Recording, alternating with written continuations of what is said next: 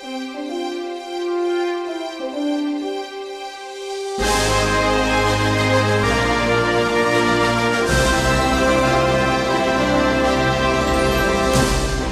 everyone, my name is Jonathan Chan. Welcome to another episode of Romans. Today we will be going over chapters 3 verse 21 to chapters 4 verse 25, entitled Family.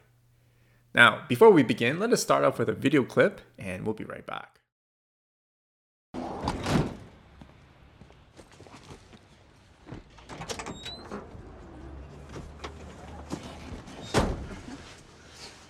All right, let's get the spiel.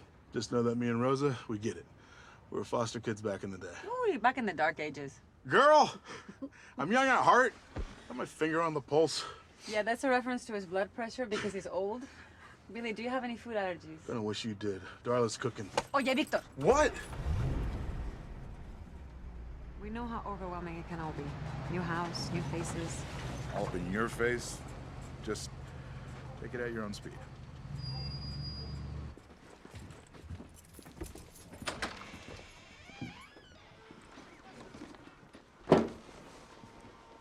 Hello? We're home. That's what happens when you suck! So much for the welcome party. Yeah, that thing growing out of the couch would be Eugene. Is that him? Oh my gosh, Billy! Oh, slow down, slow down. Welcome home! And that's Darla. I'm Darla. Big hugger. I noticed. Die! He doesn't mean that. It's a game. Hey, no sodas after dark, remember? Whoa. When did it get dark? Oh, the poster. I made you one. Come look. Oh, no. Sorry, Pedro must have been working out. His goal is to get slow. Oh. Here. Yes, exactly why your math department is so uniquely suited for me. I can't even with Eugene right now. Sorry. Mary, hi. College interview. I'm Billy. What am I most excited about? Oh, what a great question. I was hoping you'd ask.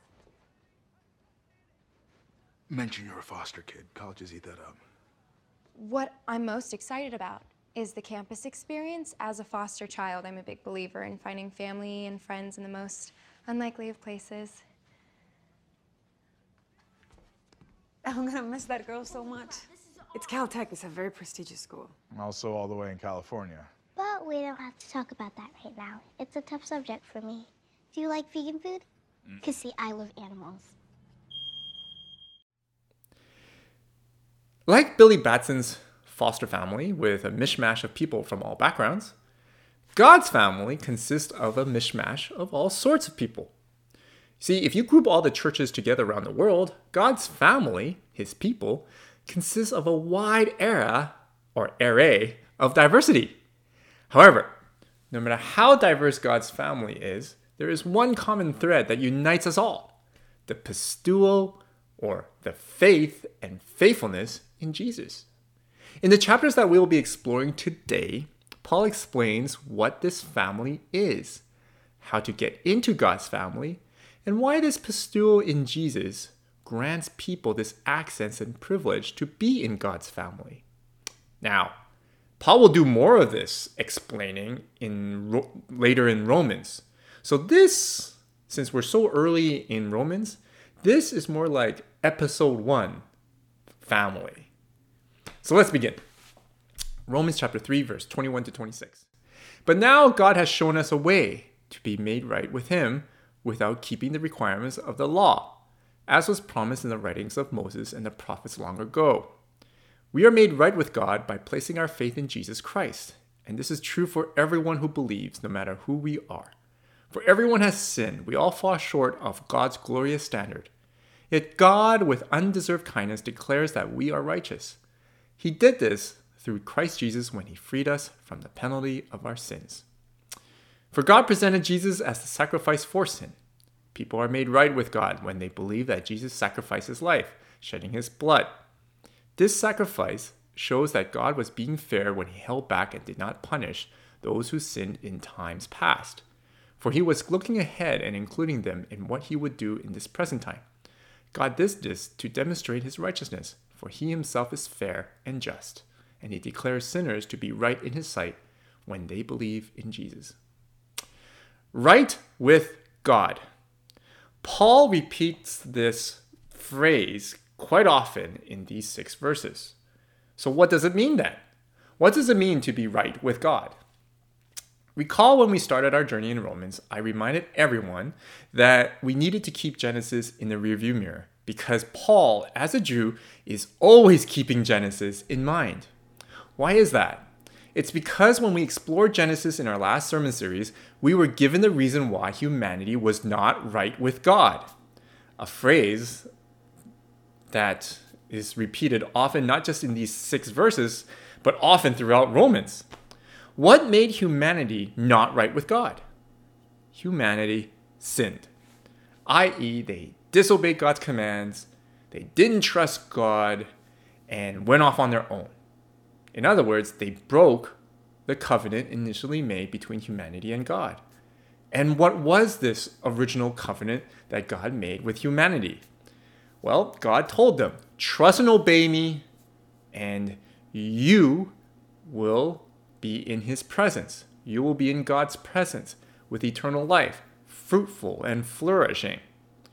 Disobey and distrust God, humanity will be apart from God and will face the ultimate punishment for their sin, i.e., elimination, permanent death, including the elimination of all sin and sinners. But here's the problem. When humanity sinned and turned away from God, did they cease to exist? No. Instead, by God's grace, he removed them from the garden and protected them. Yet humanity continued to spiral in their sin, while God, being patient, continued to give them opportunities to repent and turn back. But as God remained patient, humanity's sin was left undealt. How long then will humanity continue to sin? When will God lay the final judgment and eliminate all sin, including the perpetrators of the sin? Can God's word be trusted then? Is God faithful to the covenant he made with humanity? In other words, is God righteous? Then we came to encounter Abraham. And God makes a new covenant with Abraham to provide the solution to deal with sin. In other words, providing a way for humanity to be made right with God so they will not be deemed as a sinner and receive the penalty for it. Abraham and his descendants were chosen by God to live a life of faith through trust and obedience, and was given the Torah to let them know if they were straying away. However, as we know throughout their history, in the Old Testament and in the New, they failed miserably. And because of their failure, they too fell with the rest of humanity. Instead of being the light, delivering to the world the message of trust and obedience to God, ushering nations into God's presence, they became part of the problem rather than the solution. The law that was to show them if they were straying away became a consistent reminder of how far off the mark they were. So, therefore, in verse 23, Paul says this: all have sinned and have fallen short of God's glory. So now we have 2 problems then. There are 2 covenants that God needs to fulfill, right? First, the original one. Sin needs to be dealt with because humanity sinned and turned away from God. Who's going to do that? Who's going to pay the price for this? Humanity has to pay the price, but is there a representative of humanity that will pay the ultimate price? Sin needs to be dealt with. And second, God still needs to remain faithful to his promise that Israel, his chosen people, were to lead nations into repentance and faithfulness to him. See, God cannot change his mind. He cannot back out on his covenants, or else he's not righteous.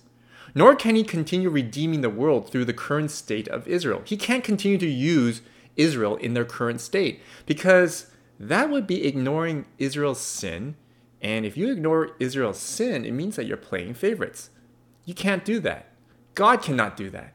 He shows no partiality on that.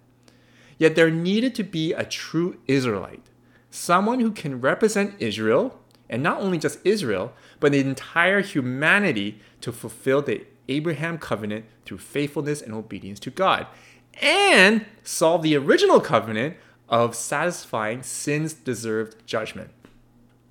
And right here in this passage, we just read it. It's Jesus who fulfills both. When God presented Jesus as a sacrifice in verse 25, that's what Paul said in verse 25, the original Greek for this phrase reads this: God places Jesus on the mercy seat.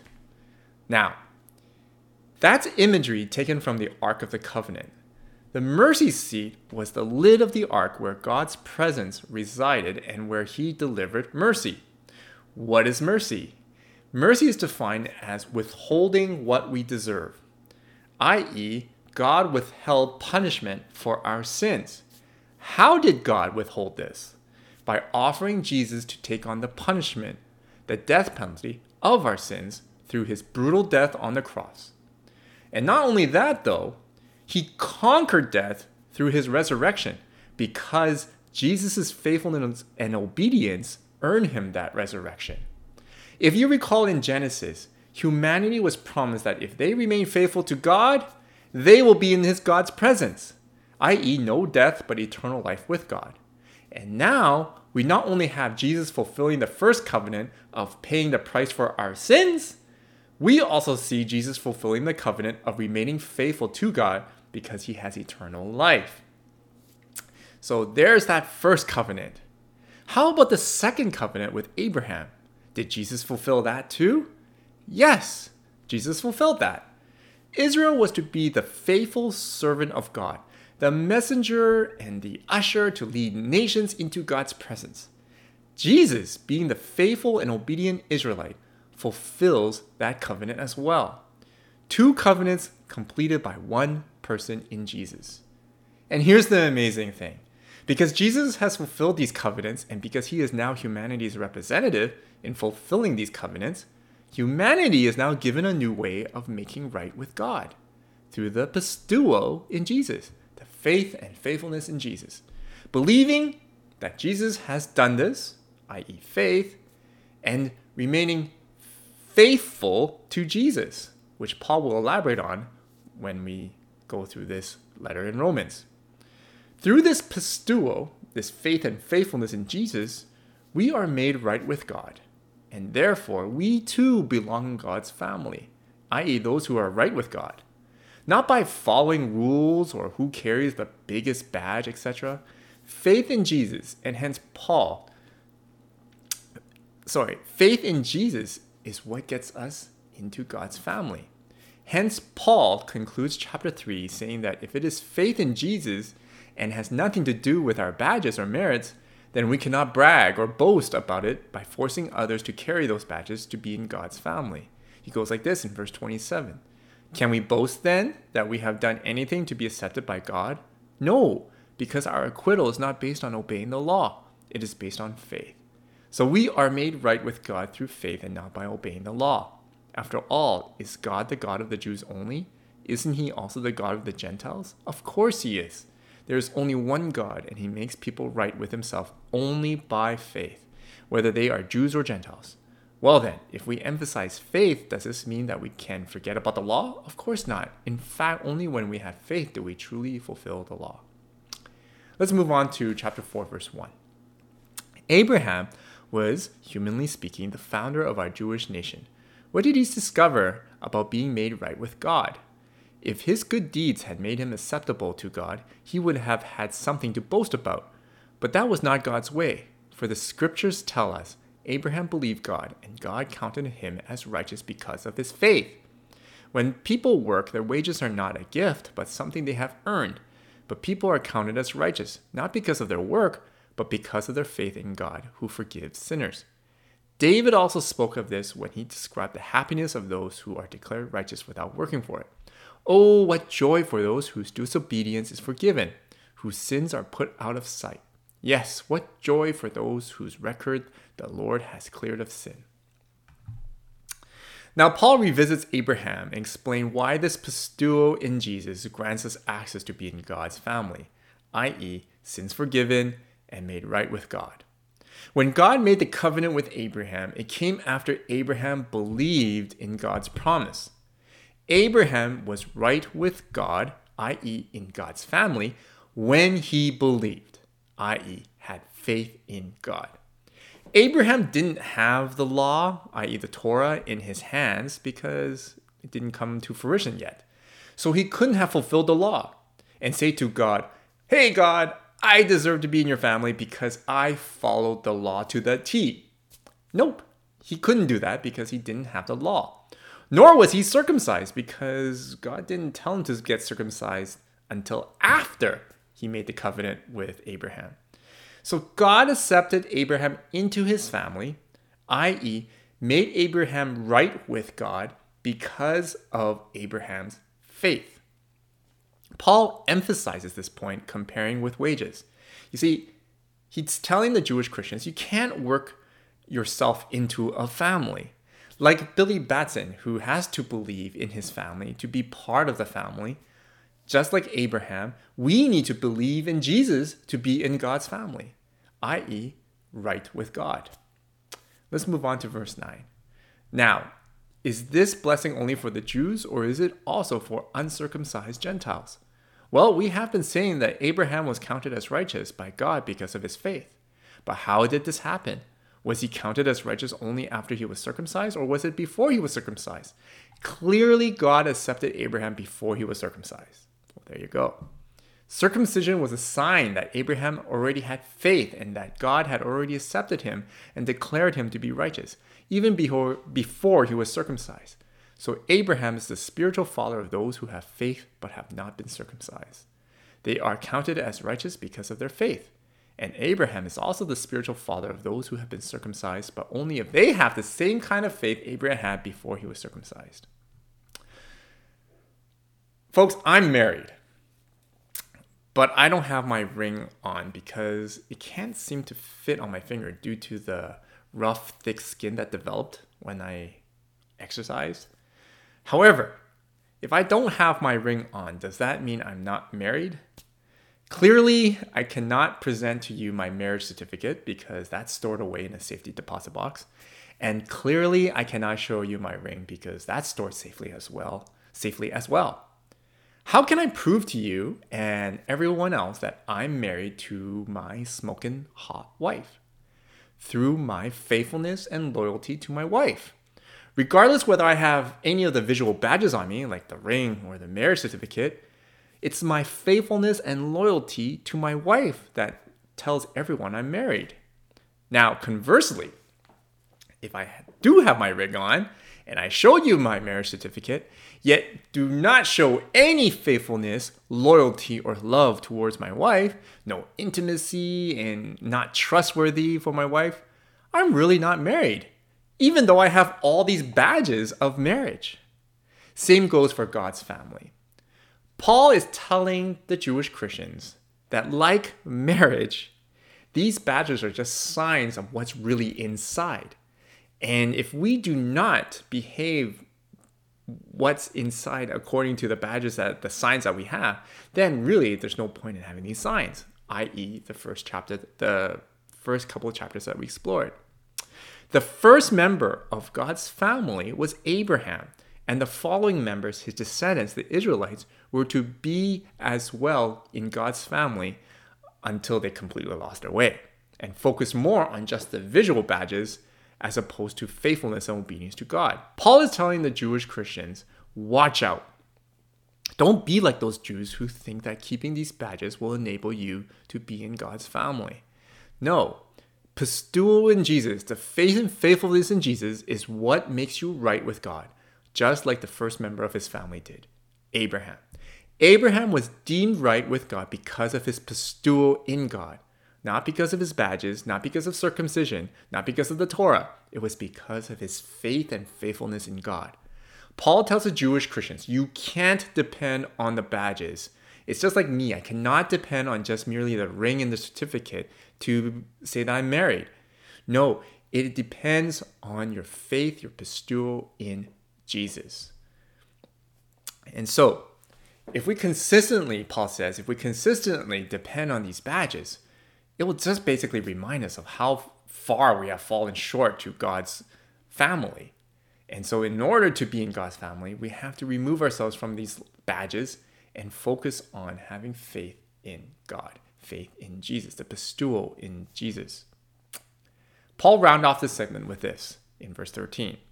Clearly, God's promise to give the whole earth to Abraham and his descendants was based not on his obedience to God's law, but on the right relation with God that comes by faith. If God's promise is only for those who obey the law, then faith is not necessary and the promise is pointless. For the law always brings punishment on those who try to obey it. The only way to avoid breaking the law is to have no law to break. So the promise is received by faith. It is given as a free gift, and we are all certain to receive it whether or not we live according to the law of Moses, if we have faith like Abraham's, for Abraham is the father of all who believe. Question is, but what does this pisteuo look like? What does this faith and faithfulness look like? How are we to have faith and faithfulness in Jesus? Paul says you don't have to look too far. Follow Abraham's example. And he goes like this in verse 17. That is what the scriptures mean when God told him, I have made you the father of many nations. This happened because Abraham believed in the God who brings the dead back to life and who creates new things out of nothing. Even when there was no reason for hope, Abraham kept hoping, believing that he would become the father of many nations. For God had said to him, that's how many descendants you will have. And Abraham's faith did not weaken, even though at about 100 years of age. He figured his body was as good as dead, and so was Sarah's womb. Abraham never wavered in believing God's promise. In fact, his faith grew stronger, and in this he brought glory to God. He was fully convinced that God is able to do whatever he promises. And because of Abraham's faith, God counted him as righteous. And when God counted him as righteous, it wasn't just for Abraham's benefit.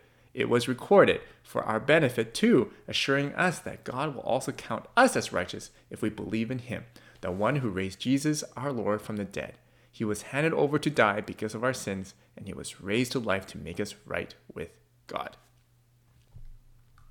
Believing that God can do amazing things, that's pisteuo. Let's be real here, folks. God promised to Abraham that he will be the father of many nations, not just ethnically, but globally. But for Abraham and Sarah, they were old, real old. Their childbearing years sailed away a long time ago. Yet Abraham believed that God will fulfill his promise. But Abraham's faith was what I would quote from N.T. Wright. He called Abraham's faith as ridiculous faith. Abraham's ridiculous faith is what made him right with God. That's the type of faith we need to have in Jesus. What does this pisteuo look like? It has to be a pisteuo that goes beyond imagination. It goes beyond all possibilities. We have to be able to have this pisteuo in Jesus to believe that Jesus can do the impossible. See, logically, it's absurd to believe that someone would die for someone else's sin, for someone else's punishment. It is absurd to believe that someone would die for all of humanity's due penalty of their sin. And not just that, it's even more absurd to believe that someone rose on the third day to conquer death and provide humanity with a way out of sin's grasp and into God's family, i.e., made right with God. This kind of faith, to believe this, is what Abraham and what N.T. Wright would describe as ridiculous faith. Abraham's faith believed that God can do the impossible. We too need to have that type of ridiculous faith in believing that Jesus did the impossible, that Jesus paid the penalty for our sin, conquered the penalty of death through his resurrection, and made the way for us that when we believe in him and have this faith in what he has done, we are in God's family and made right in God. God's family are those who have ridiculous pisteuo in Jesus, for through their pisteuo, they are made right with God. Amen.